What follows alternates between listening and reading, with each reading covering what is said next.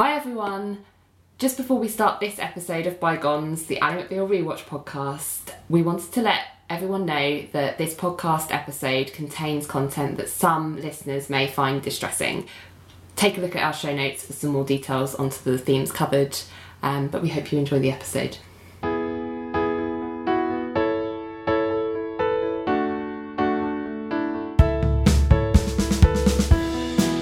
Hello and welcome to Bygones podcast. I'm Laura Jane Parker. I'm Eleanor Parker. And we rewatch every episode of Ally McBeal through our 2019 eyes. And it's a hot one today. It is. We're in the height of summer, guys. So it's like heatwave central. It is. So we've got a fan on. We're going to do our best to reduce the background noise. Yeah, of the fan, hopefully it won't disturb. If you hear a slight hum in this next batch of episodes, then just... That'll be why. It's to stop us from falling over and fainting. It's so that we don't have to record this in our pants. I was all for it. I was like, nakey is nakey, Eleanor. We can do this. And she was like... Your body is beautiful. She was like, no, I draw the line. Man, okay, yeah, so, yeah. I don't know what I was going to say. I don't know what I was going to say, apart from, no! I have neighbours. Yeah, I know. Well, I was naked last night when I was getting undressed to go to bed. Oh, so, and I was like, you know, like in Friends when Rachel's like, baby, ow! Oh, it's me. That's a great episode, I love that. Yes, okay, cool. Okay, so today, yeah, you've got a cold. I do have a cold. Oh yeah, I just sniffed and just realised I need to stop doing that. Yes, I have a cold. I don't know how this has happened in the height of summer. Like I went to bed on Wednesday feeling absolutely fine and was literally just about to put my head on my pillow and then I sneezed and an entire cold came into my head and I was like, what the? How's this happened? And I've been sniffing and sneezing ever since. But I'm hoping that we'll be able to cut around a lot of that because it's disgusting. I'm disgusting.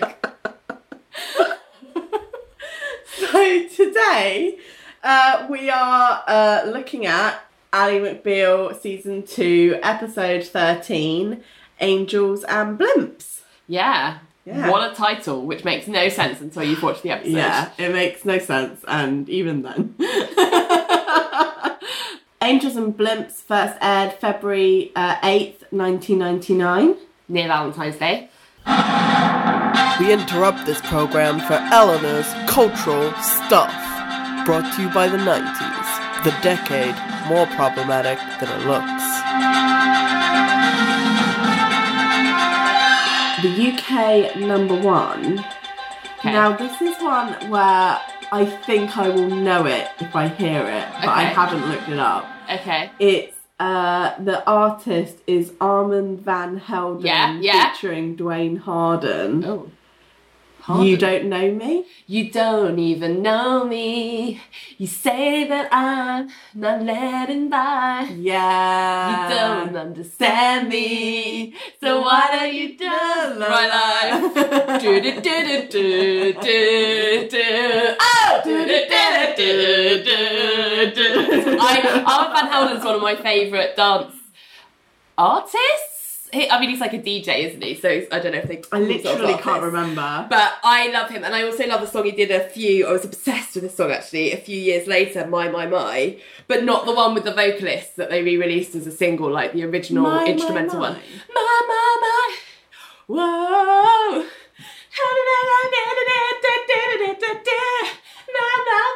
That came out when I was at uni. I recognise that. And I absolutely love that song. It's so good. But yeah, no, this was his first breakout. Yeah, hit I remember. Mainstream. I knew I would. I just couldn't think of it. I love that song. It's really good. The US number one is Britney Spears. Sometimes I run. No, it's Baby One More Time. Still? Well, I think so. Was it the same? I should have moved on. It wasn't last time that it was. I don't know. Can't remember. I can't remember. But wow. So okay, what was her second single? I think that was it Crazy? Maybe.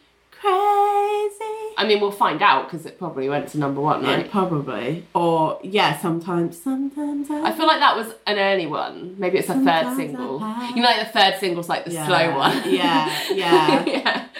Or I was born to make you happy. No, that was after. I think that was after. A bit later in the year. But yeah, we'll find out. But yeah, let's go on this crazy Britney Spears journey together. But yeah, no, so we're still at her debut single. Still knocking it out the park with that. Still knocking it out, yeah. On the 3rd of February 1999, the US romantic comedy drama Sex and the City makes its British television debut on Channel 4. Okay, so I remember the promos for this coming out, but I wasn't old enough to watch it. No, same here. And I don't think I did start watching it until it was like in its second season, maybe? I didn't watch it at all until years later. Like in my early 20s, I got like the box set and watched it. When I was, so 99, I would have been coming up to 14 here. So yeah, I think it was when I was like more like 15, 16 that I was allowed to stay up late enough for it to be shown when I was still awake.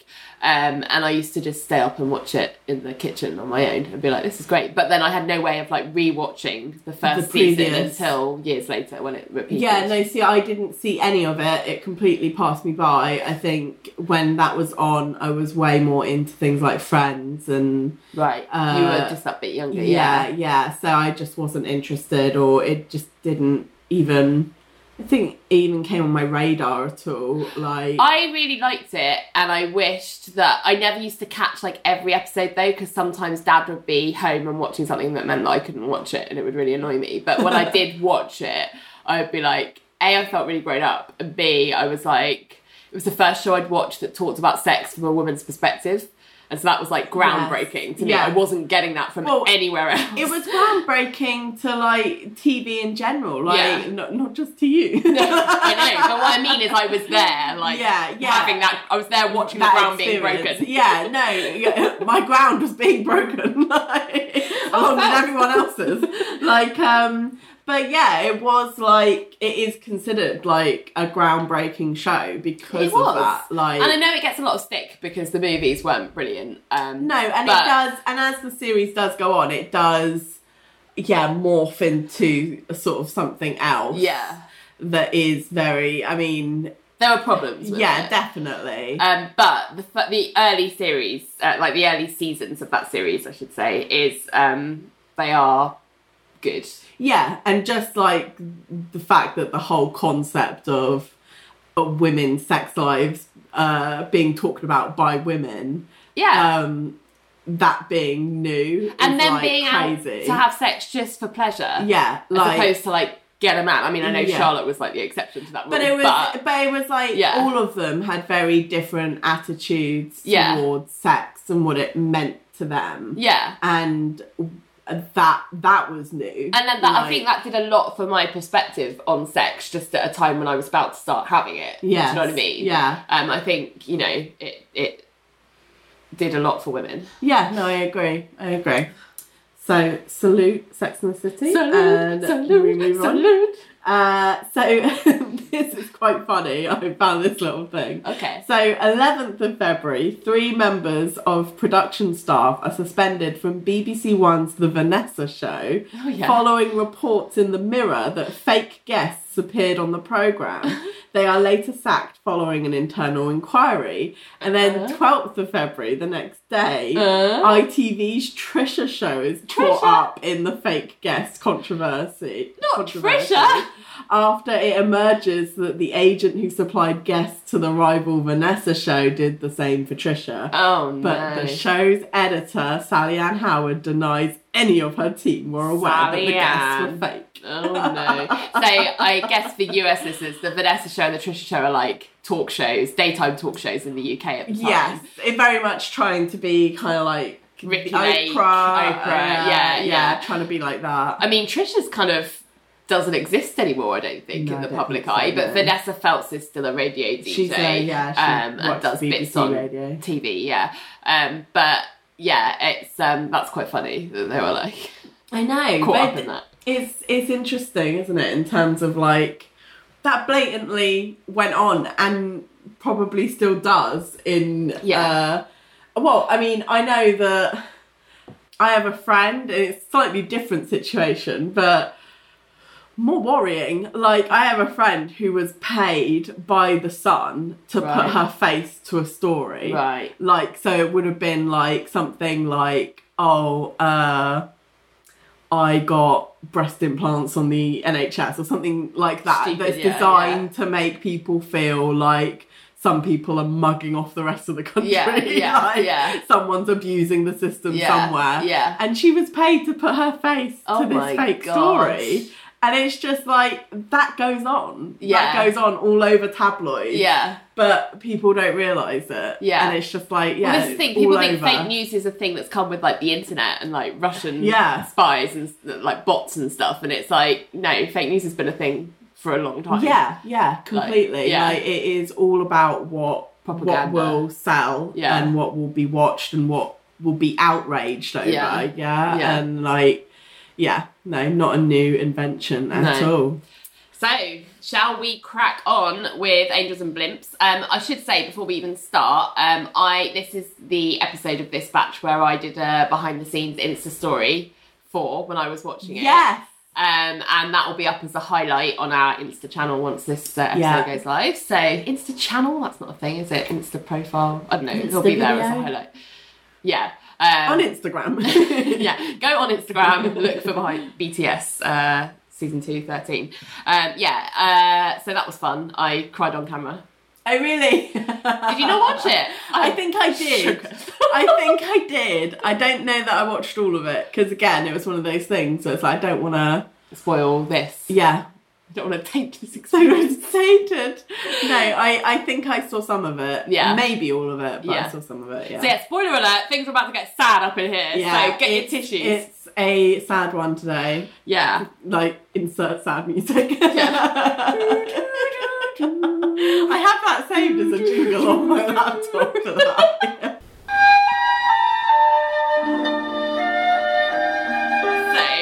We start with happy music though. Yes. Wanda is singing Rainbow Connection, which is one of my favourite Muppets songs. It's so cute when Kermit sits on the log and sings it. We're in the hospital and Ali and Greg come around a corner in the corridor in like this loved up dawdle. They're just like nowhere to be, around. You know, nothing urgent happening in the hospital. Like, perfect place for a loved up stroll. Romantic walk around a hospital. And there's all these like bird sound effects. Yeah, it's like Disney princess. Yeah. Isn't it? And Ali is walking like she's floating on air again, like the last episode. Yeah.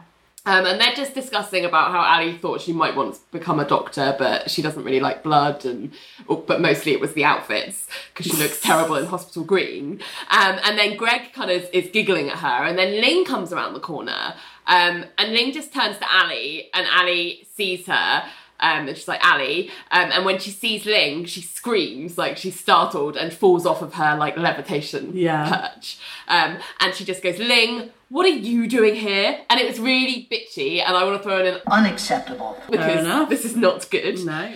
And Ling says she's here because she's come to see a friend of hers, but who she sent flowers, but the friend died, so she's come to take the flowers back. And it's like, who does that? Well, you know what? This actually reminds me a little bit of, have you read that article that's going around at the moment called The Crane Wife? No, I saw you posted about it, and then I went to click and read it, but it's really long, and I was like, I'm going to have to come back to this.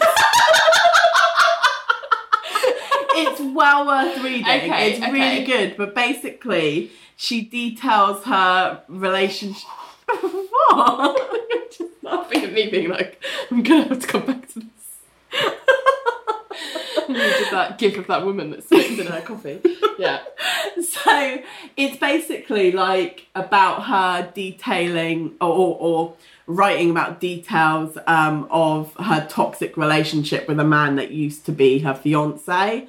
And one of the things that she like tells in this story is that he once gave her a birthday card with a post-it note inside that said happy birthday on the post-it note, and then he took the post-it note out and was like, well, this card is blank, so it's good to use again.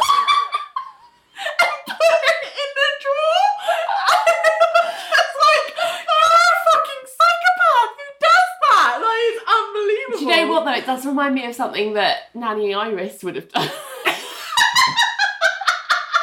Although she never did that. But, yeah, so that is crazy. So Ling is one of those people. And Annie goes to introduce Greg to her. And as she's sort of stumbling over her words to be like, Greg, this is... there's this GIF moment of Ling turning into the alien from Alien. And it's like... Unacceptable. What is the problem? No. I was like, Ling's done nothing. Yes, okay, she's being a bit weird about flowers, but like, I guess the flowers would just die with no one to see them. So it's like... But put them somewhere better. Maybe she's going to take them to like the kids section. But also it's that thing of like Alien. Like Alien has, you know, different connotations. Yes. Like, you know, foreign people can be called aliens. So it's just like she's from another world. Yeah, it's just all sorts of problematic connotations with that GIF, and it just is so unacceptable. I know. But she's like, eventually gets out that it's her very good friend Ling. And then she's like, this is Greg Butters. And Greg's like, hello. And Ling's like, yes. Like, she's got no time for this crap. She says it really deadpan. And she's like, well, I should get these in fresher water. Hospital chlorine is poison. And she walks off and she bumps into a man in a wheelchair. And she just goes, watch out. It's bad enough you people get all the parking spots. And Annie sort of like, oh, well, her first impressions aren't good, but they're usually lasting. And it's like another dig at Ling. Yeah. And then Greg is like, like he's just suddenly remembered he's a doctor at work. And he's like, I'll be back in a second. Wait here. And he like hurries off. And he goes into a hospital room with a small boy in bed who's bald and he's clearly very, very pale and sick. And he's played by Haley Joel Osment of The Sixth Sense and all sorts of other things fame. And this is right before this aired right before Sixth Sense came out. I would imagine he filmed Sixth Sense first, though. Yeah, possibly. Because of the timelines of shooting movies. Yeah, versus completely. TV. Yeah, but yeah, so this was about just before he was about to hit like the big fame. Yeah. But yeah, Greg is like, Eric, my man, and Eric's like, oh hey doc, what's up? And they kind of fist bump. And he's like, oh, I'm just checking in. So he's just doing like a routine checkup on him to make sure he's all right. And he said, I heard you weren't doing so good last night. And Eric was like, oh, I was puking, but I feel a lot better today. Then Annie is like standing in the doorway waiting for Greg to finish. And Eric looks over and he kind of sees her in this like heavenly light with like heavenly music. Like, yeah. And Greg's like, oh, what's the matter? And Eric's like, when it's time to go, do you see an angel? And Greg's like, excuse me? And he's like, I see an angel. And Greg's like, oh, Ali, come in. This is a friend of mine, Ali. This is Eric's stall. And Eric's like, oh, hi, how are you? And Eric's like, you're not an angel. Yeah, he's like, you're not an angel, are you? And Ali's like, oh, well, sometimes I'm sweet. And I was like, when?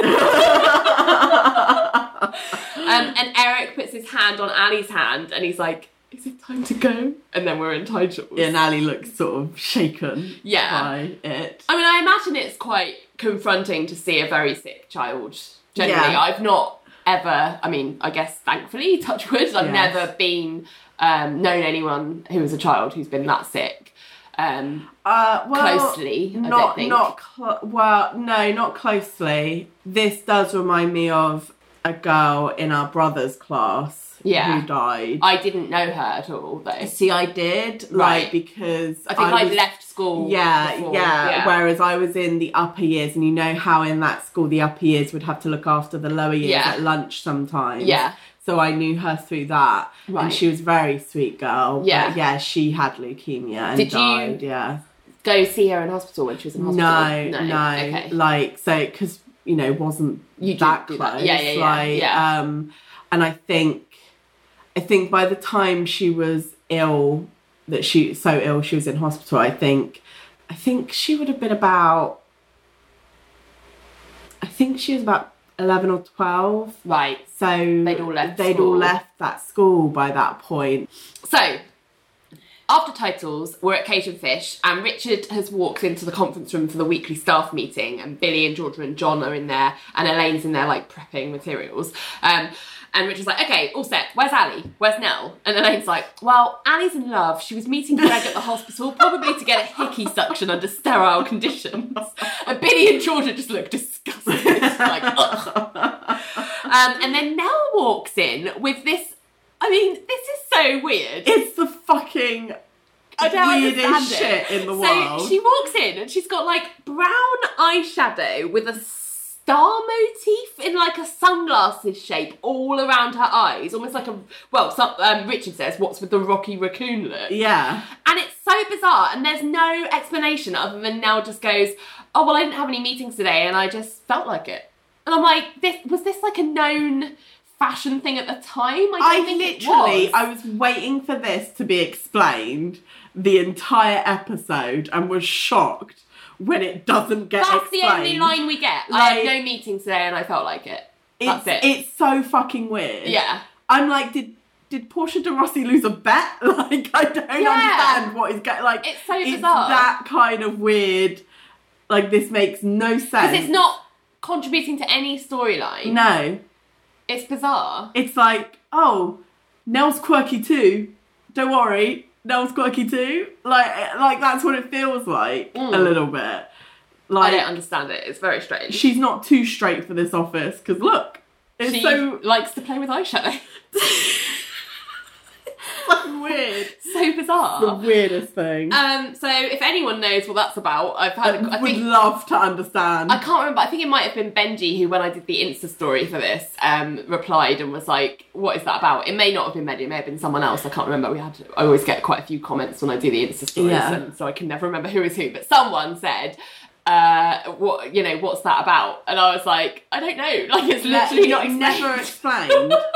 And I don't remember there being any kind of fashion trend for anyone doing that. No. Like, so it literally no context, no explanation. Well, anyway, Nell's like, gives everyone a moment to like look at it, and she's like, okay, move on. And then Richard's like, well, as you know, the Biscuit and I start trial today. We'll be out of the office most of the week. And Billy's like, Richard, the charge is attempted murder. It's like, okay, Billy, like... patronising we know. And Richard's like, well, what's the point? And Billy's like, well, you've got almost zero criminal trial experience. And Richard's like, what's the point? And Billy's like, have you considered what happens if you lose? And Richard's like, Billy, if we lose, he goes to prison. We've lost his business anyway. And Richard's like, look, I hear what you're saying, and truth be told, I am a little nervous. I packed the extra jockeys in my trial bag. That doesn't leave this room. But John and I are ready. We're a team. And he's like, do we look like a team or what? And Billy kind of looks at John, and the bells start, and then the camera kind of switches to Richard, and you get the two cowbells. And then it's back to John and the bells, and then it's back to Richard with the cowbells, and then there's a shot of both of them like chiming climactically in unison.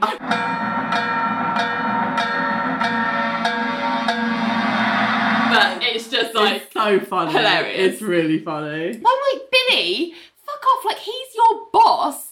Yes, it may not be the best decision in the world, but it's kind of his decision who does what case. Well, this comes up quite a lot, doesn't it? Where Billy is like super clearly thinks he is like the smartest man in the room. And he thinks he's the smartest man in every room. And like, and not true. And it's and it's just one of those things where it's like, yeah, I think he does forget the pecking order sometimes completely. But also the fact that if he doesn't like it, go somewhere else. Fuck off. Feel free to fuck off anytime.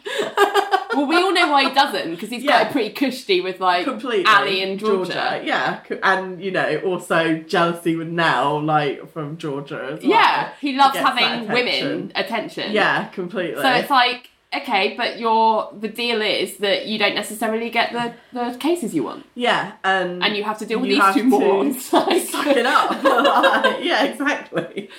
So back at the hospital in Eric's room, Greg is examining him, like checking his pupils and his reflexes and stuff, and Ali's sat on the bed chatting with him about baseball. Because it turns out they're both Red Sox fans, and Ali is suddenly good at sport again. Like, yeah, I know. Is she good at sport? Not good at sport. We're not sure. Last season not good. This season good. Whatever.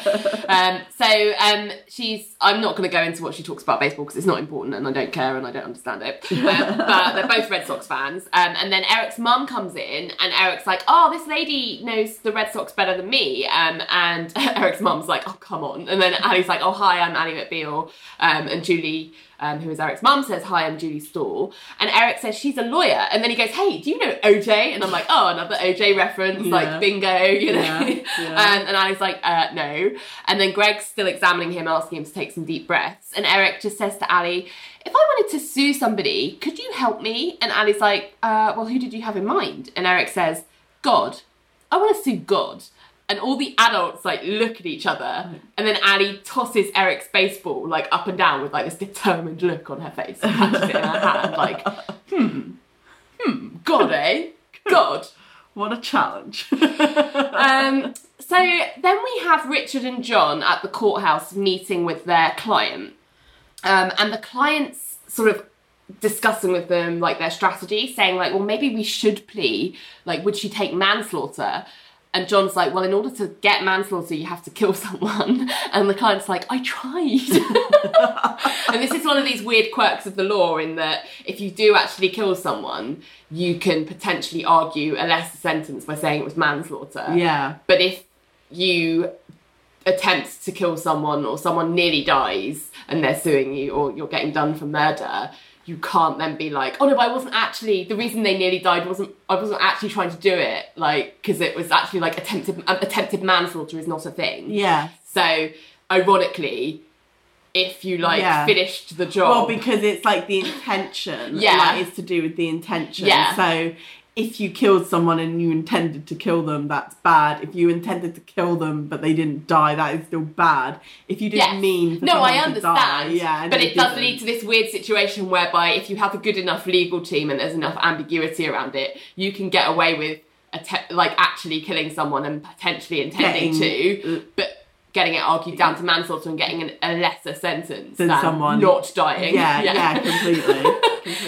And that's what Richard says. He's like, moral of the story, next time, finish him off, you'll do less time. Oh my God, yeah. Bygones. And then he sees Renee walking up because she's the DA on this case. And she's like, where's Billy? And Richard's like, Billy, why do you need him? And Renee's like, hang on a minute, you guys are just doing this yourselves? And John's like, your question smacks of commentary, Renee. And Renee's just like, ugh. And she like pulls John away and like away from the client. And she's like, this case isn't fun and games. And John's like, I always beat you, I will do so here. And Renee's like, if you think by letting him first chair, meaning Richard, you're setting up an inadequate counsel defence, you can forget it. And Renee just walks off. And a lady gets out of the elevator and walks past Richard, John and the client. And they kind of stare at each other, like her and the client, as she walks past. And she goes into the courtroom. And the client goes, she's going to be in there? And Richard's like, well, as a witness, because some of those bullets went past her head. And the client's like, she's testifying for the prosecution. And Richard and John kind of nod slowly, like it's a really awkward thing to admit to them. And I'm like, why is this awkward? Like, surely this would be like, she'd be called up for the prosecution. Obvious. Yeah. I didn't get that. Like, no. It was weird. Like, wow, you are thick. Yes. So back in Eric's room, Julie's explaining, I guess, his like background being like, first his father died, then he got leukemia, and then our insurance says it won't cover experimental treatment, and we asked our church to help out, and they say that they can't, and he's angry. And Ali's like, at God. And Julie's like, yeah. And Ali says, well, I don't think he can sue him. And Julie just sort of smiles, like, she's like, yeah, I know. And then Ling pops up in the doorway, and Ling's like, yes, he can. And Ali's like, Ling? And Ling's like, that was a hard L, I heard it. And Ali's like, Julie, this is Ling Wu, she's a client of my firm. Ling, this is Julie. And Julie's like, hello. And Ling's like, hello, he's bald. Does he have cancer? Like, really straight. Do you notice that Julie, Eric's mum, like, holds out her hand for Ling to shake, and Ling just completely ignores it? She's just, like, very straightforward and matter of fact, like, hello, he's bald. Does he have cancer? And Julie's like, he has leukemia.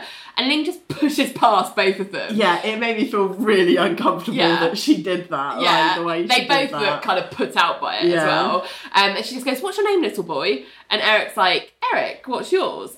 And Julie kind of sits next to Eric, sort of almost like territorially, like, who's this you woman? would. Like, if a stranger just like burst through you, refused to shake my hand and then push past me to my sick child, I'd be like, no. Excuse me. Yeah. But Ling sits on the bed and she's like, weren't you listening? She called me Ling. That would be my name, only with a soft L. you want to sue God? And Ali's just like rolling her eyes in the background at Ling. And Eric's like, can I? And at the same time, Ling says yes, and Ali goes, no. And then at the same time, Ali says, Ling! And Greg's like suddenly at the doorway, and he's like, ma'am, I'd like you to leave. Like, to Ling. And Ling's like, in a bored voice, without even turning around, she's like, I'm talking to the little boy, if you don't mind. And then she's like, of course you can sue him.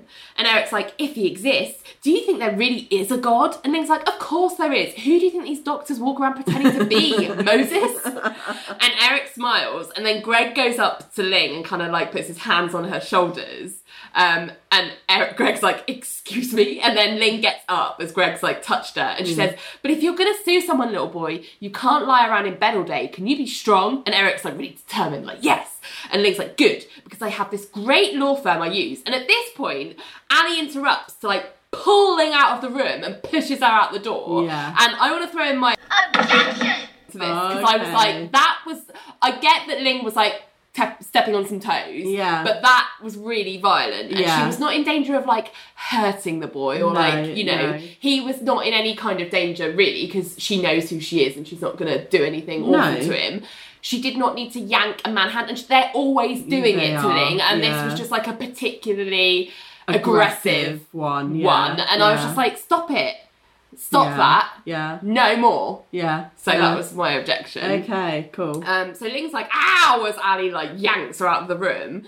And Eric's like, I want to do it, Mum. Let's sue. Yeah.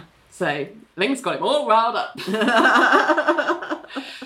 So the elevator dings at Cajun Fish, and Ali comes out with Ling.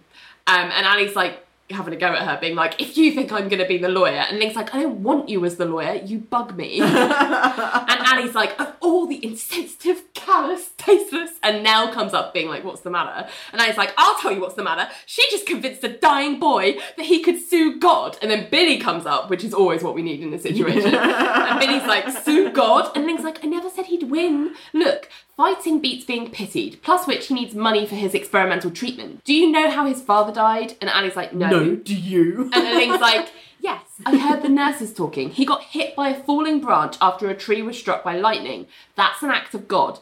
So we go after the church. House of God. I need to pee. And then she just walks off. And Georgia, who somehow is also there, is like, where does she come up with these ridiculous theories? And Nell was like, well, she didn't make editor of Law Review for nothing, Georgette. She's almost always right.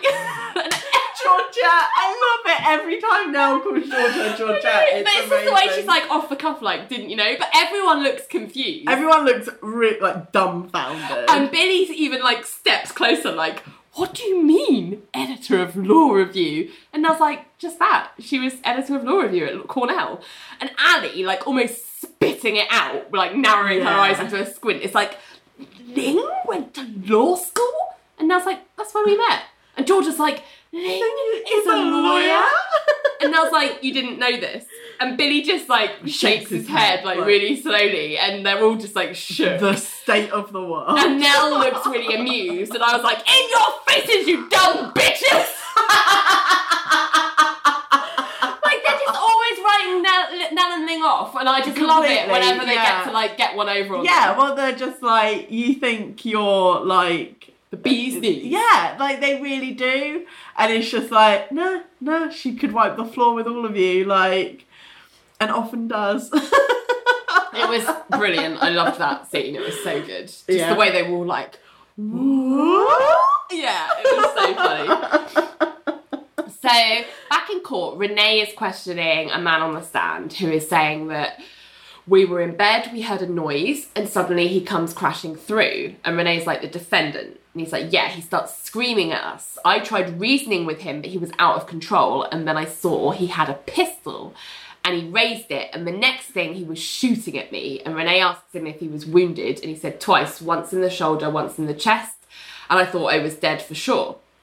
So then Richard gets up and crosses and is like, at the time my client entered the premises. By the way, these were his premises. Am I correct? And the man's like, yes. And he's like, you were in his house. And he's like, yes. And Richard's like, in his bed? Yes. In his wife? And he's like, well. And Richard's like, making love to his wife. And he's like, yes. Intercourse, sex, missionary. And Judge's like, all right, cancel. And we're just like, how long had this illicit, adulterous affair between you and my client's wife been going on? And the guy's like, about 6 months. And he's like, all the while having adulterous sex. And he's like, all right. And he's like, was it good sex? And Renee's like, objection. And Richard goes, Your Honour, he testified that he heard screaming. Maybe it was her. Oh my God. And Renee's like, objection. And Richard's like, withdrawn. Probably what you said when you saw the pistol, huh? And Renee's like, objection again. And the judge is like, Mr. Fish. And Richard's like, sorry. You know my client very well, don't you, Steve? Can I call you Steve? And the man's like, my name's Rodney. I love it when Richard does that. And Richard's like, just yes or no will do. Do you know him well? And Rodney's like, I do. He's like, you're business associates for 11 years. And he says, that's right. And Richard goes, friends even. Turns out you're no friend of his. And Renee's like, objection. And Richard's like, Mr. Wilcox, isn't it true that when you saw this man come into the room, you were engaging in adulterous acts with his wife?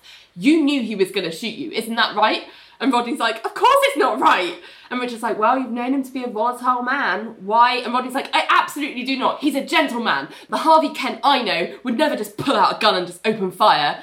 And Richard's like, so he must have been outside himself in this moment. Maybe even temporarily insane. And Renee's like, objection, that's a legal term. And Richard goes, I'm a lawyer, move for cost, judge. And the judge is like, I believe her point is the witness has no foundation to render a legal opinion. And Richard's like, oh, I see, that's right. He's a lay person. You're a lay person, right, Rod? And Renee's like, objection. And Richard's like, withdrawn, nothing further. And then Richard goes to sit down next to John. And he whispers to John and goes, I felt like I was in a zone. Was I? And John's like, indeed. And this is one of those scenes where it's like, Richard, you can do good work when you put your mind to it. So funny. Very funny. So, back at Cage and Fish, Ali's kind of looking through a file as she walks past the elevator, and it opens and Julie and Eric come out. And Eric's really excited to see Ali because he runs up to her like, Ali, hi! And Ali's like, Eric! And Eric says, I'm here about my case. Are you going to be my lawyer? And Ali's like,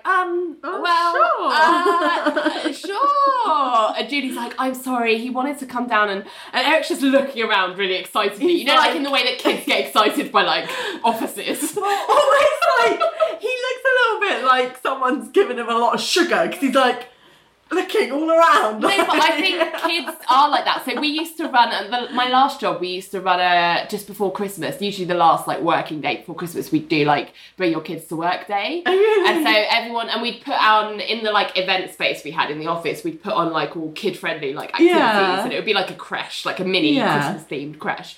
And it was really nice, but people used to bring their kids in obviously when they first got to work, sometimes earlier than we were ready to set up, and they'd like take them to the canteen and get them some breakfast and then bring them to us.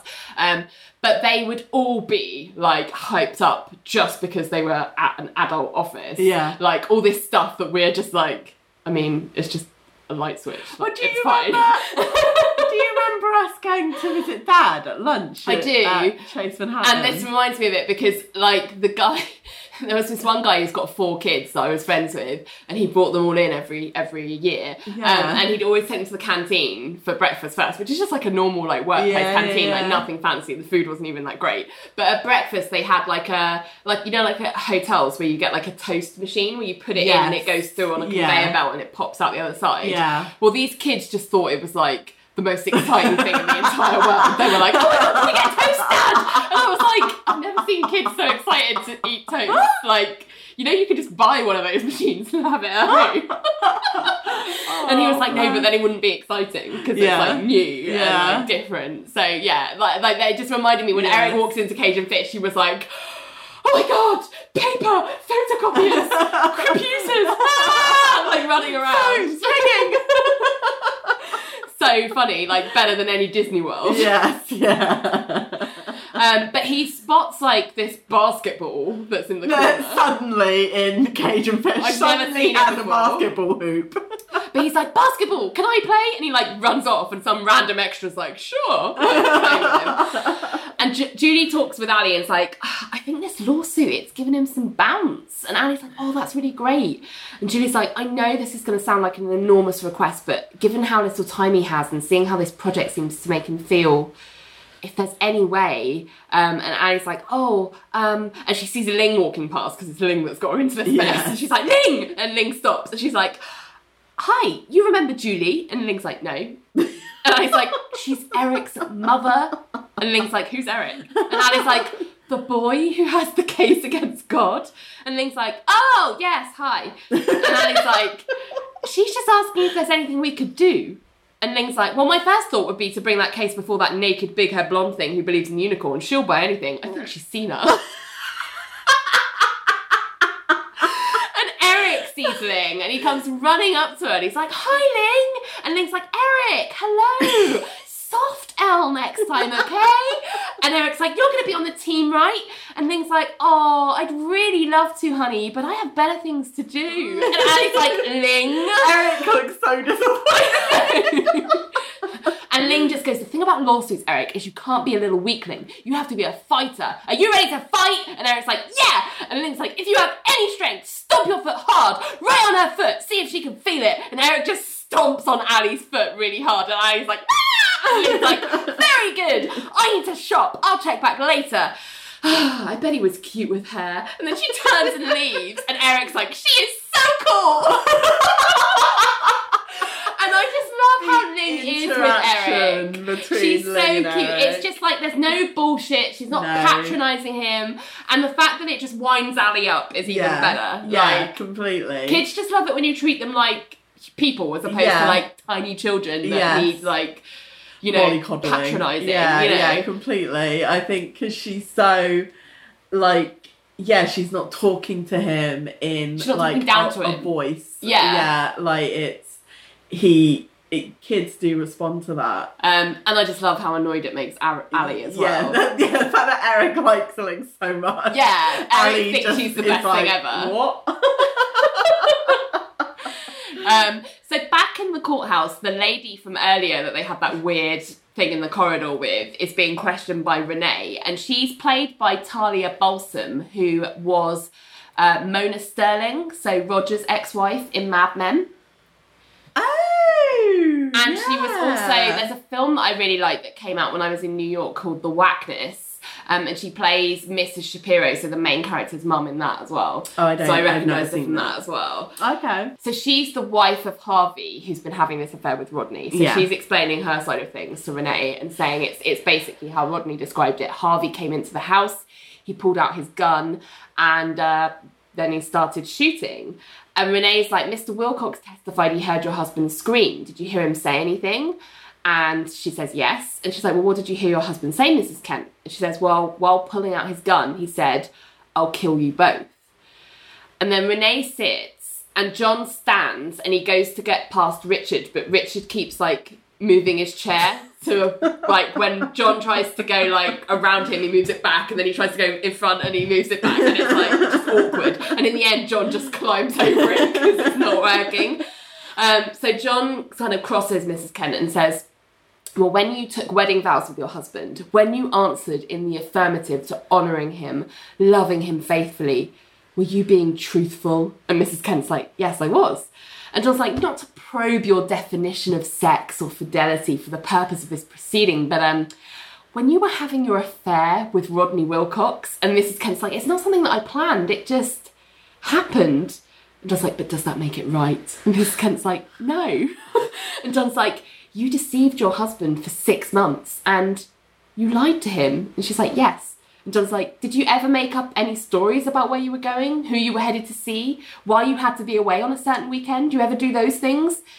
And Mrs. Kent says, yes, Mr. Cage, I did all the deceptive things that cheating spouses do when they don't want to get caught. And John's like, yeah, well, I sensed some remorse. How do you think this affair ever happened? And Mrs. Kent's like, I fell in love. And John's like, you fell in love. And he, like, taps his finger to his mouth, like, thoughtfully, like, what a concept. I mean, I'm not sure of his strategy here, because she's obviously testifying with prosecution, so I'm not sure where he's going with this, but yeah. Well, I mean, at the moment, it's that this line of questioning, like, it needs to be put on the legal scrap heap already. Like, it's, yes, sometimes people will do shitty things to you, and, but that never gives you the right to, like, straight up try and murder people. Yeah, that's the thing. I'm like, how is this helping your case? Like, it's irrelevant. But look, their whole case is, but look at how they betrayed him. Yeah. Look at what they did. It doesn't matter, though. Yeah, exactly. And it's like, yeah, well, most normal people just have a good cry and then get a divorce. Like, they don't pick up a gun. Like, I know, it's right? just, yeah, it's anyway, shit. Back at Cajun Fish, Ali is meeting with Eric and Julie, and she's still trying to work out how they can possibly do what Julie's asked, which is to help Eric sue God in the name of the church. But she said she's going to consult with, and Eric's like, calling. And Ali's like, looks really taken aback, but then she kind of recovers. And I'm just kind of like, why are you so disgusted by the concept of him thinking that she's cool? Like, I always want to be like, unacceptable. Yeah, like, leave it alone. Like, he likes her. Stop being surprised by that and disgusted by it. Yeah. But Ali's like, yes. Cooling. But for now, even though I understand why you might be angry at, and she kind of points to the sky, the defendant, what do you hope to gain by suing him? And Eric's like, well, I just want to tell him some stuff face to face. And I thought that if I sue him, after I get to heaven, he'll come up to me and say, hey, what's up with that? And then I can ask him some questions. And Ali's like, well, what kind of questions? And Eric's like, that's between me and him. And Ali's like, okay. And Eric goes, I think that's so, like, grown up of him. I love that. And Eric then goes, there is no God, is there? And Julie's like, of course there is, sweetheart. And Eric's like, right, like Santa Claus. And Ali's like, you know what, Eric? When I was 2, all I did was ask my mother for a baby sister. And Ali kind of gets up with this piece of string and she moves to the sofa and she kind of beckons Eric to come and sit next to her. So it's like a more informal chat. And she says, and you know what? When I was 3, I got one. And at this point I was like, what? How have we never heard about Ali's sister? Yes. And Eric's like, just like you wanted. And Ali's like, well, not at first. When she was born, all she did was just cry and sleep. And Ling appears at the doorway while she's talking and watches from this moment.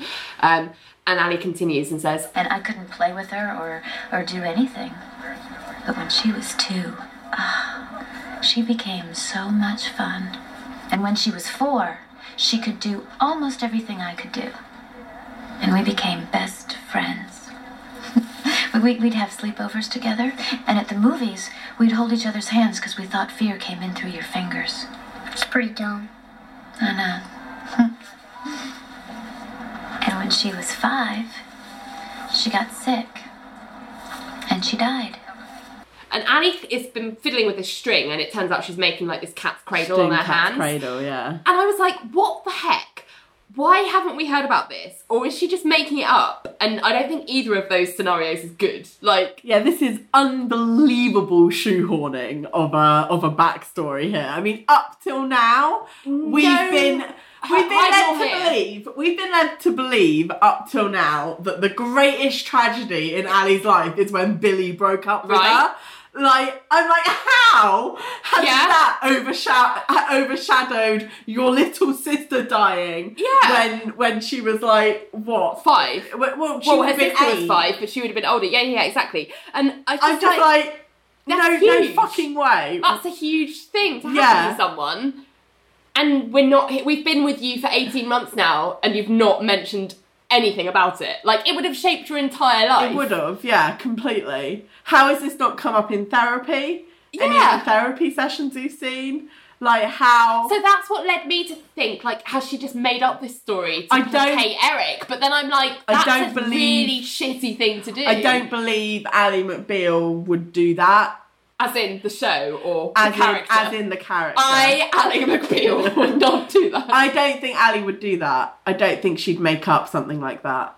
Well, I didn't think she would either. Which leads me to believe it is real. But that's crazy. Like, yeah, it is. It's shoehorning by the writer. Ridiculous. It is mental. And I was just like, as an audience member, I feel like cheated. Yeah, completely. And I don't think... I mean, we need to keep a close eye on this, but I'm keeping my 2019 eyes and onwards on this. I don't think she will ever mention this again. No. I think it will be literally... I don't remember it being mentioned. No, I don't remember. So, but, you know, we need to be like, Little Sister watch. Yeah. Ali's dead sister watch.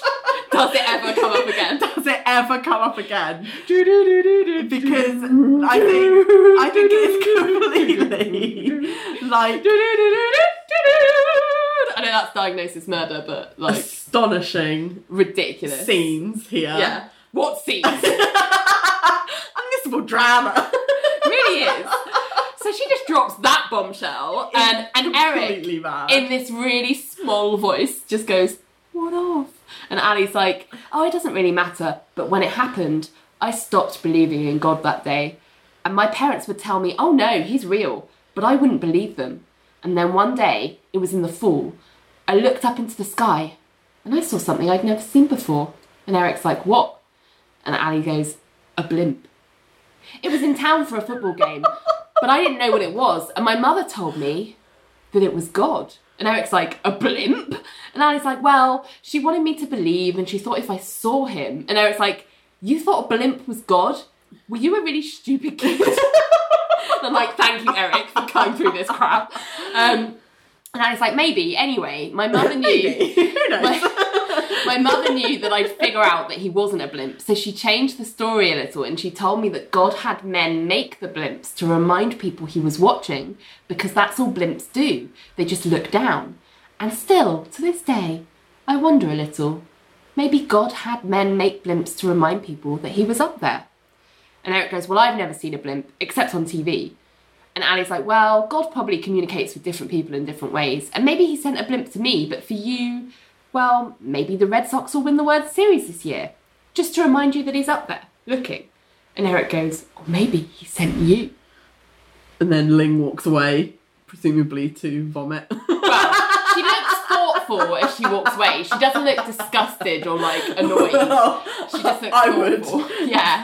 Go and vomit. But Ali looks really touched by the fact that Eric said that to her. She's like, "Oh, okay. I'm an angel." Yeah. I mean, this is... I'm back, like, you've forgotten about cooling because I've told you this yarn." You know what I mean?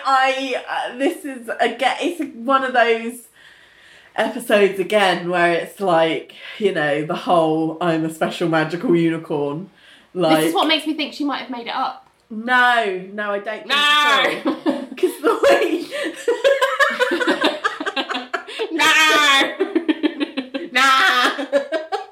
it's the way... darling. Because I think I don't think the ending, Okay. the way this ends, Right. indicates that whole story is real. Okay, well, we'll get on to that.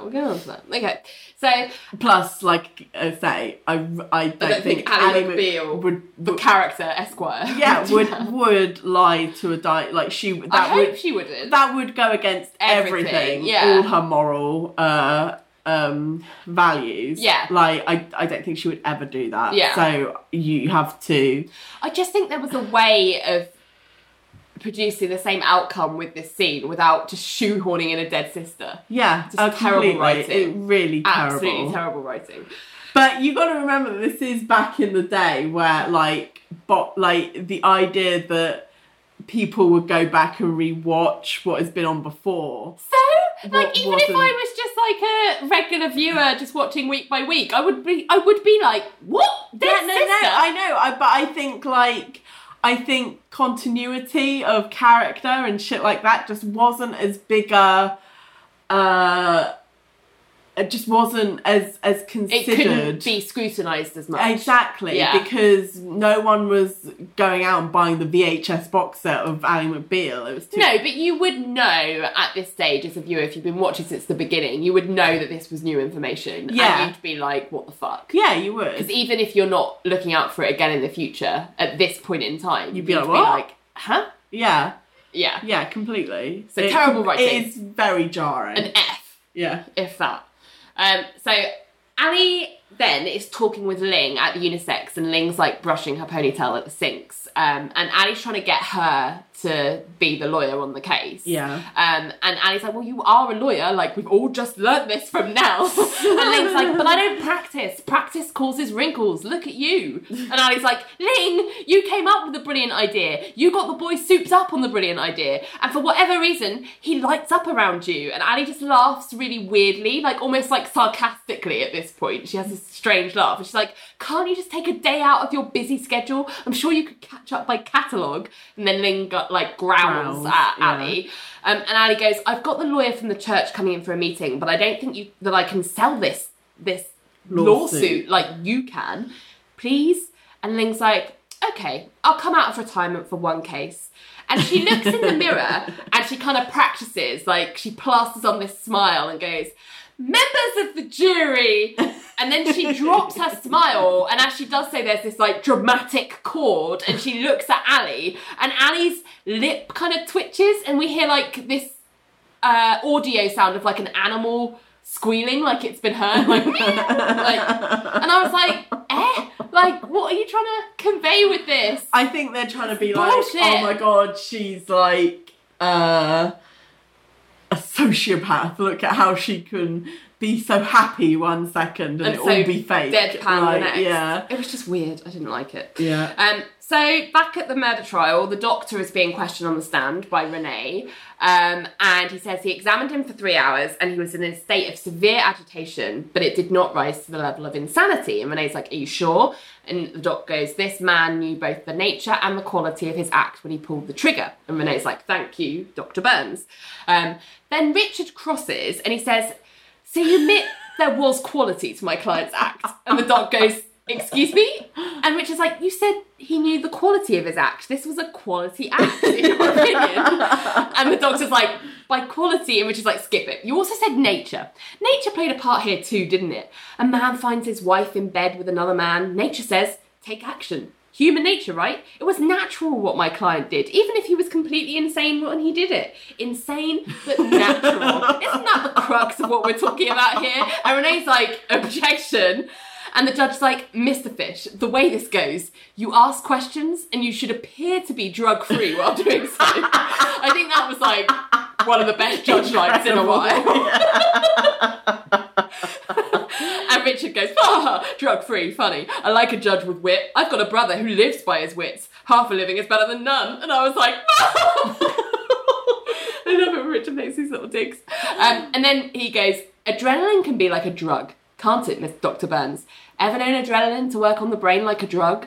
And the doctor goes, well, certainly, but... And Richard's like, thank you. And in your career as a doctor, have you ever been, how do I say this, wrong? And the doctor's like, wrong? And Richard's like, yes, in all your years and many diagnoses, have you ever been wrong? And the doctor's like, of course, but I'm not wrong here. And Richard's like, you're a doctor who's been wrong, right? And the doctor's like, I am not wrong here. And Richard's like, but you've been wrong, yes or no? And the doctor's like, I already said yes, I have been wrong on some occasions.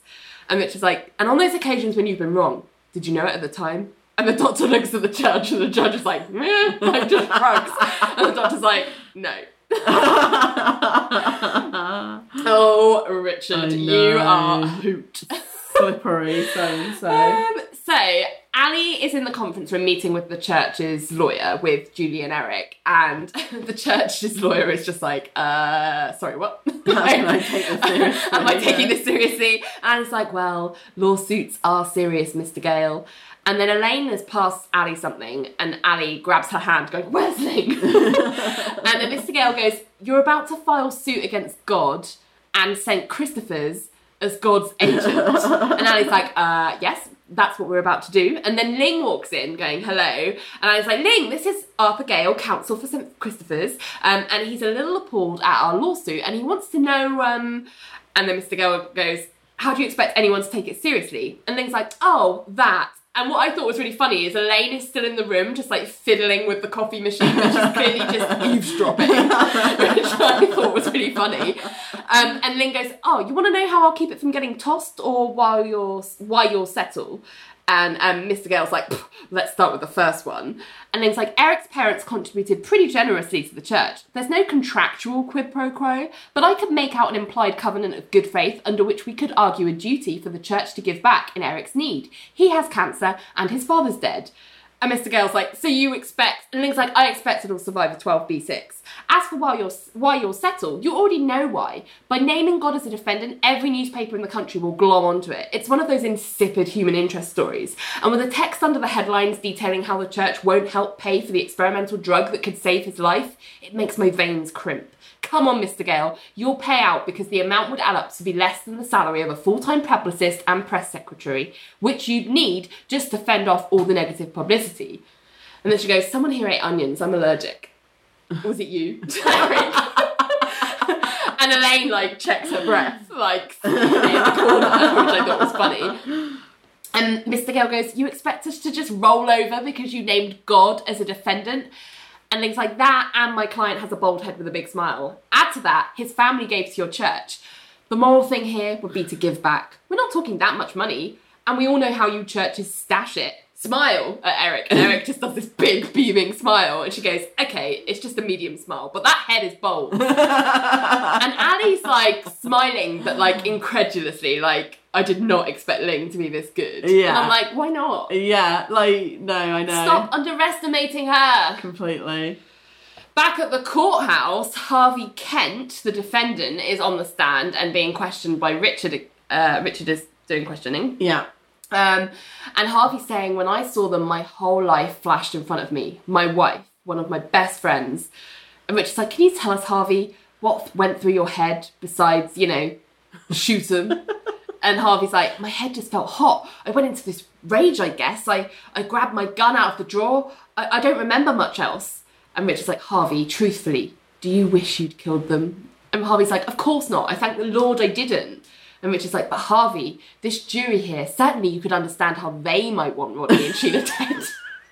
And Renee's like, objection. And the judge is like, sustained, Mr. Fish.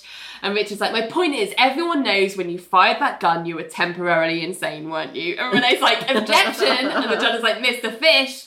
And John stands up and goes, Your Honour, can I take over for co-counsel? I feel he's being driven wayward. And the judge is like, go right ahead. And they switch. And John goes, Mr. Kent, do you still love your wife? And Harvey says, very much. And John says, in your adult life, have you ever loved anybody else? And Harvey's like, no. And John's like, do you think you ever will? And Harvey looks really emotional and he kind of looks at the ground and he goes, no. This is my... Objection! Ooh! Spill the tea. Fuck the sad piano music that plays over this bit. Like, I don't give a fuck that he thinks he still loves her. Like, no one who truly loves you would ever point a gun at you. And this narrative is, like, so fucking toxic. Like, and it's a huge, pervasive cultural narrative that is designed to excuse male violence, basically. Yes. And it helps. If you're doing it out of jealousy or like defending someone's honour, then it's okay. Yeah, it helps. Like, no. And it helps people who are victims and perpetrators of domestic abuse convince themselves that this is just another expression of love. Yeah. And it's just like, yes. And it translates to it not being taken as seriously as it should be when domestic abuse cases go to court.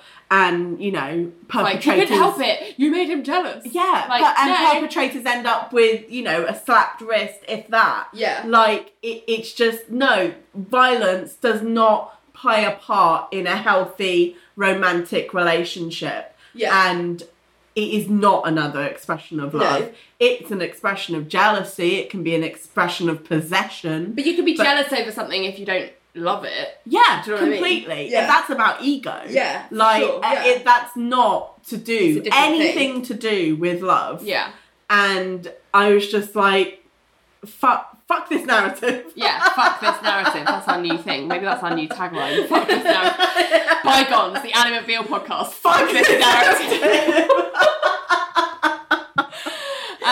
So, back at Cajun Fish, Eric is talking with Nell in reference to Nell's makeup, and this is the only other conversation we get about it in this episode, and ever again. And Eric's like saying, it looks a little goofy, and Nell's like, really? Older guys kind of go for it. You see that guy over there? And the camera pans to Billy just like reading a file. looks like a Ken doll? And Eric's like, yeah. And Nell's like, he likes it, but it bugs Barbie. And then Georgia's just across the office, like narrowing her eyes at Nell. And as much as I'm enjoying Nell giving as good as she's being thrown now, rather than just being nice to them because they don't deserve it, I kind of wish they'd draw a line now under this, like, mean girl shit. Like, also, can Georgia hear what Nell just said? Because I don't believe Nell is ever seriously making a play for Billy, because, who would? Yeah. But she normally only says stuff like that to get a rise out of Georgia, and Georgia doesn't really seem within earshot. I think she can. So I don't know. I think the impression that it's given is that she can hear her. Yeah. And it was just weirdly filmed. Like, she looked further away, and I was like, surely Nell's only like, she's not saying it because she seriously likes Billy. She's saying it to annoy Georgia. Nell doesn't like Billy. No. But she's saying it to annoy Georgia, but the way it was shot made it look like Georgia wouldn't have heard that. So it was like, where was the audience for it? Do you know what I mean? Yeah, no, I think, or maybe it's a case of like, you know, that thing where you just get a sense that someone is talking about you. You don't necessarily hear. Yeah. She could see like her looking at Billy with Eric and then looking, you know what I mean? Exactly. Like, so I think that may be the kind of thing that it's going for. Like, Nell's doing like mind games on Georgia to make her jealous. Like, you know, to get a rise out of And her. I'm glad that she's giving back, but I'm just like, can we stop now? Can you wipe that shit off your face now? No older guys go for it. No. So then Ali comes out of the meeting room looking shooketh. And Georgia is like, what's the matter? And Ali is like, the church is willing to settle our suit against God. And Georgia's like, what? And then Julie and Eric get nearer and she's like, yeah, Eric, Julie, come on in. She's like, perks up. Yeah. And Eric's like, is Ling still there? And Ali's like, yeah. And she like waves them into the meeting room. And she's like, we're going to call Greg and he's going to call the oncologist and we'll get moving. And Julie's like, I can't believe it. And Ali's like, I can't either. And they like walk off and Georgia smiles. Yeah. So Eric and Julie are in the meeting room with Ling and Ali. And Eric's saying that, I'm still not sure I believe in God, but I do believe in angels. And he's looking at Ali and Ling, and I'm like, oh, that's so cute. And Ali's like, well, that's a start. And Eric's like, when I first saw you, I knew you were my angel. And Ali's like really touched. And she's like, you did? And Eric's like, yeah, but now I know it's Ling. And I was like, sick bird, Eric! And Ling like smiles, like having got one over on Ali. And Ali's like, well, between the two of us, you're covered. And I'm like, no, Ali, this has nothing to do with you. And Ali, she looks so annoyed. It's so funny. It's hilarious. So, new scene, we're at the bar. Vonda and her Ikets are singing This Old Heart of Mine by the Isley Brothers. And Ali and Greg are having a celebratory drink at the table. And Ali's asking him how soon they can get the drug for the experimental treatment that the church is not going to pay for. And Greg's like, oh, I called Chicago to see if I can get it in a day or two. Thank you, Ali. And I was like, no, thank Ling. She's an angel. And they like smile at each other. And she's like, so do you think this drug can save his life? And Greg's like, well, I don't know. It works like a smart bomb. It targets the leukemia cells. It could work. And Ali's like crossing both her fingers and like closes her eyes and is like, fingers crossed. Yeah. And Greg's like, you know what I'm thinking? This very second. And Ali's like, maybe what I'm thinking? And they stare at each other. And then Ali snaps out of it and goes, you know, one of my New Year's resolutions. And she kind of moves to sit slowly on his lap. Less fantasy, more reality. And they kiss passionately with Ali on his lap. And I was like, hamada, because it was delightful. I mean, I think this might be the sexiest moment in Ali McBeal, like, thus far. Like, I think Ali's really, like, the way she's not being, like, timid, coy, and, like, ladylike. Yeah, exactly. Like, she's really going for it, and, like, Greg is, like, ready to receive it. And it's just, like, oh my God, this is so really steamy in the bar. I loved it. I was just like so good. Panting. Very, very cool. Whew, hot. So then, the next day, we have John giving his closing. And he starts with one of these ridiculous stories that he like makes up for his closing, being like, when I was 17 years old. When I was 17, I drank some very good beer. And he says he was leaving school and he saw Sharon Johnson by the bike rack. And I was like, did you, John? Did you? He says... She was the most beautiful girl in my class. I'd had a crush on her since 7th grade, and the only thing I'd said to her in 5 years was oops, when I once dropped a snow cone on her foot. But as I saw her just standing there, something almost insane came over me, and I thought to myself, go ask her to the prom. Now, of course, I knew she must already have a date, but just the high of asking her, the idea of saying anything to her, besides oops. I did ask her, and then she said, yes, I'd love to. And right then, on that day, April 4th, 1977, I knew that love could produce mind-altering chemicals. Now, part of me felt like I was floating, and for 3 weeks, as I walked around as Sharon Johnson's prom date, I did float. Humorous things seemed funnier, joyous things seemed more joyful, sad things were more sad. My life was changed. I literally felt different, so powerful the drug of love can be. And from everything I read, that was just puppy love. Imagine committing your life to somebody, your heart, and then walking into that room to see well, we can't really imagine it, can we? Unless you've been through it. And if you have been through it, imagine not experiencing a little insanity. Now, of course it was wrong for Mr. Kent to have picked up that gun, but inside that moment, when he walked into that room, as Mr. Wilcox himself testified, Harvey Kent went outside of himself. Sheila Kent knows it, as I suspect do you all. A gentle, law-abiding, peaceful man committed an insane act? Now, what other explanation can there be? That he himself was insane. Now, love can cause you to do destructive things sometimes, believe me. Or believe Sheila. And then Richard stands up and he's like, if I might add, and John just like pulls him down. I mean, it's just a bullshit closing. We'll come on to it in retrial, but like, it's ridiculous. Bullshit. Renee does her closing after that, and she's just like, you gotta be kidding. Sticks and stones may break my bones, but touch my heart, I'll shoot you. Legal insanity isn't rage. It isn't anger or shock. It is the inability to distinguish right from wrong. When Harvey Kent picked up that pistol, he knew what he was doing and he knew it was wrong, just like he knows it now. Just like his Mutt and Jeff lawyers know it. And that's an old cartoon strip. It was the first cartoon strip ever, actually. Oh, really? Yeah.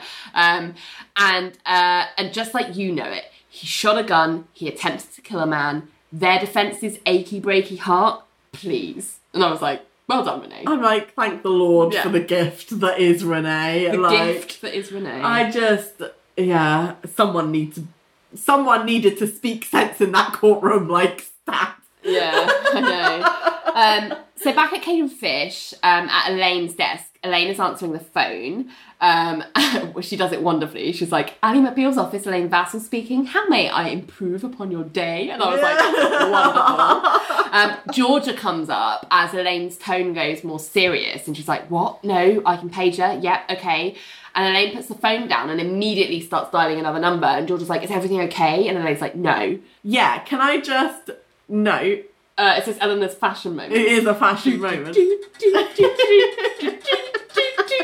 Yep.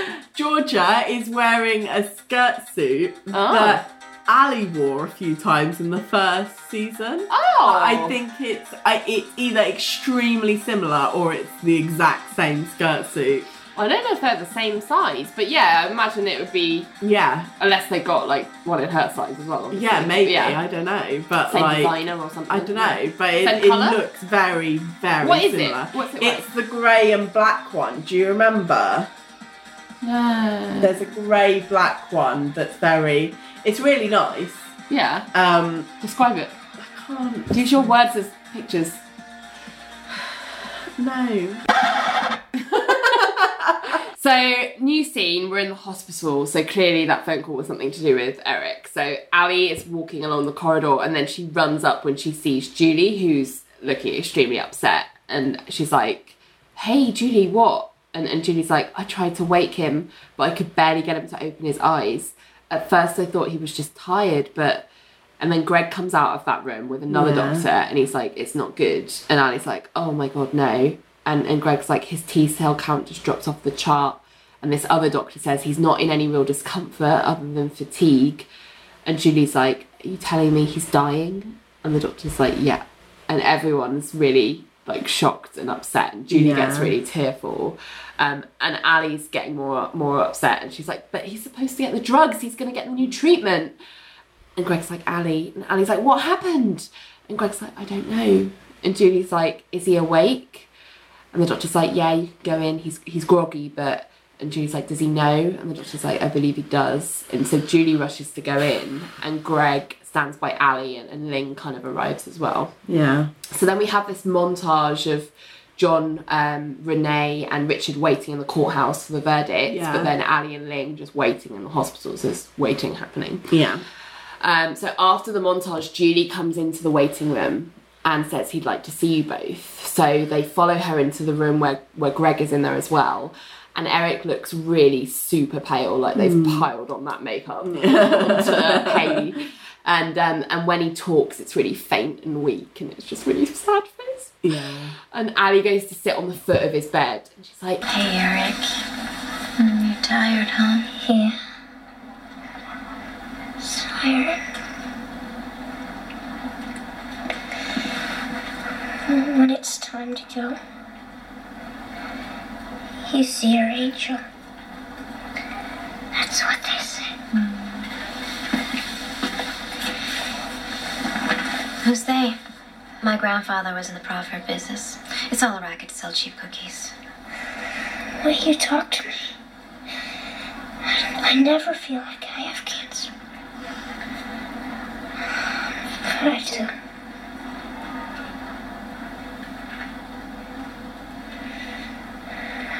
Where did Ollie go? Oh, I'm right here. I had a dream that I was your angel. Oh. Well, I think you are, Eric. I'm sure you are. But you're maybe gonna need to get a new one. Oh, no, thank you. I am sticking with the angel I have.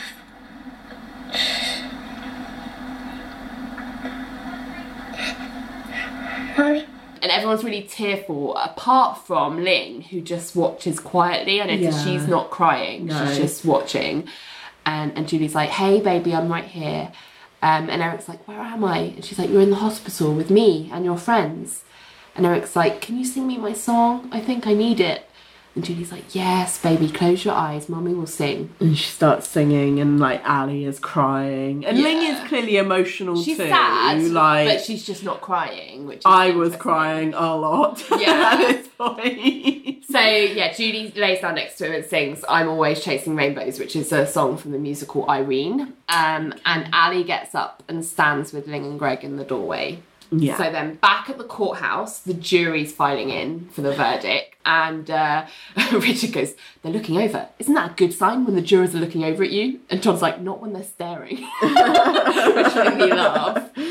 So the judge asks the defendant to rise and ask the jury for the verdict, and they say, in the matter of Commonwealth versus Harvey Kent on the charge of attempted murder, we find the defendant, Harvey Kent, not guilty by reason of temporary insanity. And Renee throws her pen on her desk in frustration. I think if we'd been there, we'd just, like, lift the desk up and be like, no! Fuck this narrative! And, like, storm out. Fuck the patriarchy. Harvey's obviously pleased, and he shakes... says thank you, and then John and Richard both shake his hand, and then they both bend down to pick up their briefcases at the same time, and because they're facing each other, they bump their heads, which is funny. Then Harvey goes up to his wife that he attempted to kill as she files out, and he's like, well, actually, he didn't attempt to kill her, but she was clearly there and could have got caught up in the crossfire. I think it's very much he said, I'll kill both of you. Well, he says, I'm sorry, I mean, I never shot at you. And she's like, I know, Harvey, and I'm sorry for what I did. And he's like, oh, you and him, you're still together? And she's like, yeah, because, he's not shot at me. Like, Jesus Christ, you really think you're just going to, like, worm your way back in there after this? And Harvey's like, oh, again, I'm sorry. And Sheila's like, yeah, okay. And she just, like, leaves. All right. It's like the delusions of these guys. I know. Like, it's ridiculous. I know. Oh. Anyway, back at the hospital, Ling is waiting in the waiting room, but she's standing and Ali is sat down, and Greg comes in and he says he's gone. And Ali's face falls, and Greg goes to stand by Ali. And then Julie comes in and she says, I don't know he lived right up until the end, in part because of you two. These last 2 days, I don't know how to express how grateful I am. And Ali just hugs Julie, and then Julie leaves. And then Ali sits down again and says, well, he was right about one thing. There's no God. And Greg's like, okay. And Ali's like, no, there couldn't be a God. God wouldn't let that. And then she starts crying and has her head in her hands. And then Ling goes, we knew he was dying, Ali. This isn't the world's biggest shock. The boy had leukemia. Get over it. And she picks up her coat and leaves. And Ali and Greg are really kind of shocked by that. Yeah. And then we have a montage where Vonda starts singing the Rainbow Connection again, but like sadly. And we see Ling walking in the hospital corridor, having just left Ali and Greg. And then she sort of sobs. And then outside, when she sort of just completely breaks down against an ambulance. And that was the point where I was like, it's so upsetting. And I know, like, people, like, grieve in their different ways. And I know that Ali is, like, insufferable at the best of times. Yeah. But, like, what Ling said to her was not cool. Like, you could have just not said anything and walked out. Like, but I think Ling was... I think Ling just finds it really... I mean, I would find it hard to have a grown woman being like, well, so I guess God is not real because this young boy just died. It's just like, right, so this is only just you're waxing about how God is not real now. Like, but I think also she probably was just like Ali was sad and probably, better with Julie than Ling was, but Ling broke my heart more in this episode. Yeah, I agree. Because she was obviously just as affected, but she just didn't want to, like, play up to it like Ali does. Like, a lot of the time, I don't think Ali necessarily intends it that way, but she likes... performance of it. And she likes to make it about her all the time. And Ling's like, this is not the time for that. Like, I can't be here while you do that. I'm going to go and have my grief elsewhere. Yeah. Like, and so I don't blame her, because I probably wouldn't have said what Ling said, because I'm not that, like... brave, I guess, but and I care a bit more about what people think of me. Yeah, but Ling doesn't, and she just was like, "Fuck you," and like walked out. Yeah, well, I just think, because I do think what Ali starts to say is like proper insufferable as well. And the whole way through this, she's been more concerned about the fact that she's not actually been as concerned about Eric's well-being as she has about her own, in terms of the fact that she's been like, well, he doesn't think that I'm his angel. That means I've got to prove that I am. Like, that's the thing she's been most worried about. Whereas Ling has been solely focused on Eric. And making him feel better. That this will help him feel strong. Yeah. Because she's, like, just got that, like, intrinsic sense and can tell, like, that's what kids respond to. Yeah. And Ali can't stand it and hasn't been able to stand it all episodes. So I'm like, you do not get to like have a monopoly on this like grief time. And Ling knew if she'd stayed in that room, that's what would have happened. Everyone would have been like, oh, Ali, oh, this is so sad for you. And it's like, no. Like, I just think... I'm a bit like Ling in that I find it very hard to cry in front of other people. I don't like I would crying in front of other leave. I don't like crying in front of other people, but it happens relatively often. But sometimes there's situations where you can't help it. Yeah. I mean, I think I find it like I don't mind crying in front of other people if it's something to do with like I'm watching a TV show or a film. But or like a book, real thing that's happening to you. Yeah, a real thing that is happening to you. I don't like crying in front of other people. Whereas Ali seems to kind of just get off on that. Yeah, kind of she attention. does. Yeah. And I think that was what Ling was responding to. She was like, I'm not doing this. Yeah. And like she went outside to cry. And like her breakdown against that ambulance, I was just like, no! Well, the way she like, because she starts kind of running to get out of the hospital. Yeah. Like to get away from the hospital as fast as she can before she proper breaks down. Horrible. Like, because she actually has to stop and like lean against the ambulance. She's so upset. Yeah. Like, and it's super upsetting. It's really sad. So then the scene fades into the bar where Vonda's singing and Richard, John and Harvey are sat having a drink looking glum.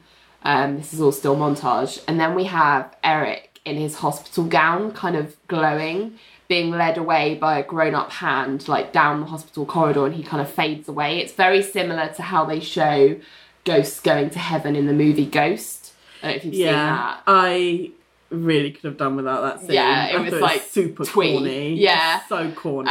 But it was very much like the movie Ghost. And I was just like, this would have packed a better emotional punch if you had not put that in. Like, we understand that he's gone. Yeah. And then Billy in Cajun Fish comes out of the elevator and he's looking for Ali. And when he finds them on the mezzanine, the music fades out. And he's like, Ali? And Ali's like, oh, hey. And he's like, I'm sorry. And I was like, yeah, just one of those days, I guess. And Billy's like, is there anything I can do? And I was like, I wish there was. And Billy's like, why don't you come on down to the bar? And Ali's like really tearful, like, and she says, I don't think the bar's going to do it for me tonight. And she says, you know, personally, I should be feeling lucky right now. I mean, he was dying. He was going to die probably, no matter. And by a stroke of good luck for me, I got to meet him first. Not everybody gets to go face to face with their angel, you know. And Billy's like, yeah. Walk you home. And Ali's like, no thanks, I'm gonna go solo. And Billy's like, okay. And he leaves, and I'm like, thank God, because the last thing we need right now is Billy walking Ali home. Like, no. So then Vonda strikes up singing Starry Starry Night by Don McLean, and she kind of fades into the scene fades into the bar where she's singing it, and Nell comes through with a drink and she sees Richard. She's finally got that crap off her face. Oh, I didn't notice that. Yeah, she's in the bar, and I think she's in the bar. So it makes no sense that it was ever on her face in the first place. I don't know. Like, I think it must have been a bet of some kind. I think she must have lost a bet. Yeah. Like, I can't imagine why else. She comes through with a drink, she sees Richard sat at a table, and she's like, hey, did you hear from Ling? And Richard's like, I called her. She said she had to do something. And Nell's like, is she okay? And Richard's like, I don't know, I'll try her again. He tries to call her. So then we have Ali walking down the street as Vonda continues singing, and she stops because she sees a blimp in the sky that says, just looking. And then we see Ling across the street who has seen it, and and then she kind of walks away, and then Ali is stunned and just keeps looking at the blimp, and that's like the end of the scene. And I was like, is that implying that Ling organised the blimp? Because I don't think I got that the first time I ever watched it. I think it's trying to say, I'm like, did Ling pay for a blimp to fly over Ali to restore Ali's faith in God? Because that is fucking bonkers. Hilarious. I remember the first time I watched it, I was like, A magical blip. Like, I didn't get that Ling was supposed to have organised it. I think because she's watching Ali but watch that made the more blimp. sense watching it now. Yeah, she's watching Ali watch. So she somehow worked out the route that Ali walks home. That makes no sense. But if you forget about the logistics of it, isn't that nice of Ling to do that? It's bonkers. Isn't it's it nice fucking though? bonkers. I was like, oh, I didn't get that the first It time. is supposed to be like, see, she's not She is bad. nice. She's a nice person. It's like, I already knew that she wasn't a bad person. Yeah. So, like, so I was just like, well, this is mad. Yeah. And I don't believe Ling would do this. Well, because I don't she think would. I don't think Ling cares enough about Ali's faith in God. But I think the whole to do point this. is that we think Ling doesn't care enough, but actually she does. I don't think she gives a shit Well, about I liked Ali. it. I didn't buy the logistics. I but thought it was completely nice. mad. I thought it was nice to say that Ling would do something like that. I don't mind. It's just bonkers. It's just And bonkers. Emma's like, fuck this narrative. Fuck this narrative. Fuck this blimp. Fuck this narrative. Fuck, the narrative that it's bad for someone to lose faith in the idea of a god. There's that as well. Yeah. You know? But then the episode ends, one final note I have, that's with a card that says, in memory of John G. Heath Jr., who is someone who worked with David E. Kelly for a long time, and he was the construction coordinator for Ally McBeal, and what had happened was he had been diagnosed with cancer about a year ago, and he'd passed away a few weeks before they aired this episode. So sad times. Oh, well. Okay. So yeah, sad episode. Sad episode. I haven't cried on this podcast, but when I did the behind the scenes Insta stories, I was like blubbing like a baby. Yeah, no, I was crying through the episode, definitely, when I watched it. Yeah, completely. I think it's the one that comes closest in regards to like the sadness, like Olympics of Ally McBeal is the closest. It's the closest to like A Boy to the World in season 1 with Stephanie. Like I think that's the last time I cried as much. Definitely. An Ally McBeal episode. So it was a good one. Yeah, it was. And it was one that I remember watching and was looking forward to getting to rewatch again, because Haley Joel Osment is just adorable. Yes, he's he so is. Good. And I just love that the showcase of Ling. Yes. Because not all the other characters were quite peripheral, like they don't really do much in this apart from John and Richard who have their murder trial. But like this was really a good episode for Ling. I just loved how it showed how she was with Eric and that she's like good at law and like also has a heart. Has a heart, yeah, completely. Retrial. Are we going to do Commonwealth versus Harvey Kent? Well, or are you going to do the church? But I had, like, both. Oh, okay. I just thought about Commonwealth, but I can think of things for the church. So with Eric's case, I was just like, well, you can't sue God, because, spoiler alert, he doesn't exist. He is like Santa Claus. But Apologies to people who are religious. But I'm not against the idea of making organised religions accountable. Help people who have genuinely supported and literally invested in that institution. Yeah. Like, and you cannot tell me that most mainstream religions couldn't afford to do it. Yeah. Like, have you seen how much money the Catholic Church has? Like, yeah. It's insane. They didn't say whether he was Catholic or not, did they? But yeah. No, but most mainstream religions definitely could do this. Yeah. Like, as long as you could prove that, like, because in this case, Eric's family had definitely, like, throughout their lives contributed, regularly to the church. Yeah. Like, you're telling me you can't do anything. It was just the fact that it was set up as a case against God with the church as God's agent. I'm like, no, just sue the church. Yeah. Like, it's fine. Yeah, no, completely. So, what about Commonwealth versus Harvey Kent? I have a lot to say. Okay, go on then. So, first off, Harvey Kent, I wonder if... Batman. Well, I wondered if this was a Batman reference, because obviously Harvey Dent is Two-Face. Yeah. Because he is this harmless, mild-mannered man 1 second and like homicidal maniac the next. Like, I wondered if it was a reference Maybe. to that. I mean, it's very close. Yeah, it is. But anyway, like, obviously, he should have been found guilty. Yeah, I mean, you can't just shoot people. Yeah, their entire case is that rests on the premise that this is a crime of passion. Yeah. And that, yes, you know, Harvey Kent did try to kill a man, but he was provoked. Ergo, it's not his fault. And it's just like bullshit. Yeah. Like, for every person who turns to lethal violence when faced with provocation, there are thousands upon thousands who absolutely do not. Yeah. And cheating is not that rare a phenomena. No. Like, most people do not immediately turn to murder as a coping mechanism. Yeah, most people manage to not do that. Yeah. So but I caught her in bed with another man excuse, so I cannot be held responsible for my actions. So what? Yeah. And like, it's not an excuse at all. And that defence of provocation should be put on the legal scrap heap, because the history of it is it comes from a time where noblemen would fight to the death, like in a duel. Yeah. Like, it's the 10 commandments. Yeah, exactly, yeah.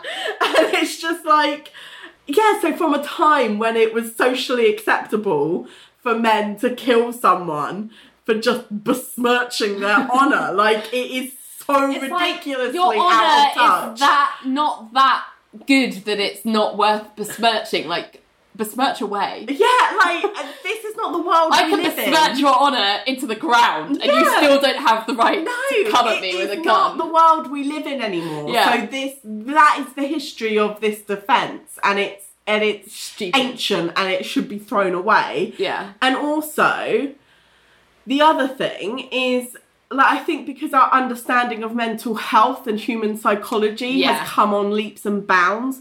The whole legal defence of insanity. The whole notion of a crime of passion should be scrapped too while we're at it, because the idea that a nice, normal, mentally healthy person can just snap one day when provoked is pretty much a myth. Yeah. Like, it like, men who kill their wives, girlfriends, exes, like, will 9 times out of 10 have a long history of violence with most, if not all, of their romantic partners. Yeah. But even when there is no evidence of a history of violence, what criminologists often do find is that people who kill someone on an impulse have often either fantasized about killing that person, the specific person, or just killing in general. And when you dig deeper into their life, they are often people who have never handled any kind of conflict well or in a healthy way. And rather than work to understand and maybe find a compromise to overcome a problem, these people's first instincts will be to seek to control the person they feel is causing the problem through intimidation or manipulation. Yeah, but if that person won't be controlled, then it is totally within character for the killer to turn to murder and annihilate, like, literally annihilate their problem, because that is the ultimate form of control, isn't it? Taking a person's life is the ultimate act of power and control. And so all this to say, like, just because someone is presenting as, you know, to quote John, a gentle, law-abiding man like Harvey Kent, doesn't mean they actually are this person. Like, all of that happens in their personal interactions that, you know, a friend may never even notice or pick up on. Well, the other thing that it made me think of is the fact that, and I know this is a controversial topic, so I hope we don't get, like, hate from it, but I hope people that listen to us know, like, our general outlook on life. The gun laws in America, it's like, it shouldn't be that easy for someone to just pick up a gun and shoot someone. Like, that's just, like... it's basic common sense the world over, apart from in America. Yeah. Like... and I know if someone's got, like, murderous thoughts, anyway, they will try and find a way, like, not just if they have murderous thoughts, they're bound to be a killer, but do you know what I mean? If someone's going to go to the lengths that he went to want to pick up a gun and shoot someone, they may well, if they haven't got access to a gun, find another way of doing it. But the point is, guns are such a easy way to cause huge amounts of damage. Like, all it takes is someone pointing a gun and pulling a trigger. Point and shoot, The other methods that you might want to act out your murderous desires have a lot more friction to them for you to actually it involves you have to be in close range, proximity. You are likely Strength. going to need to be stronger, physically bigger. Like, I mean, there's a reason why guns are used for things like law enforcement and stuff, because they don't require you. It's an easy way to kill people. It's a very easy method. Low barrier to entry. Like, so maybe let's not give access to people to be able to do widespread access and to act that. on their, like, basest of bad instincts. Like, maybe that's not a good idea. Maybe that just is a thought. Completely. Verdict of the week. The jury's back. Eric. Oh, you've gone for Eric. Not guilty. I mean, of course he's not guilty. Because he is a sweet baby angel, and it's just not fucking fair. No, it's not fair when children get ill and die. It's just not fair. No. And well done. I have to say, well done to Haley Joel Osment for being...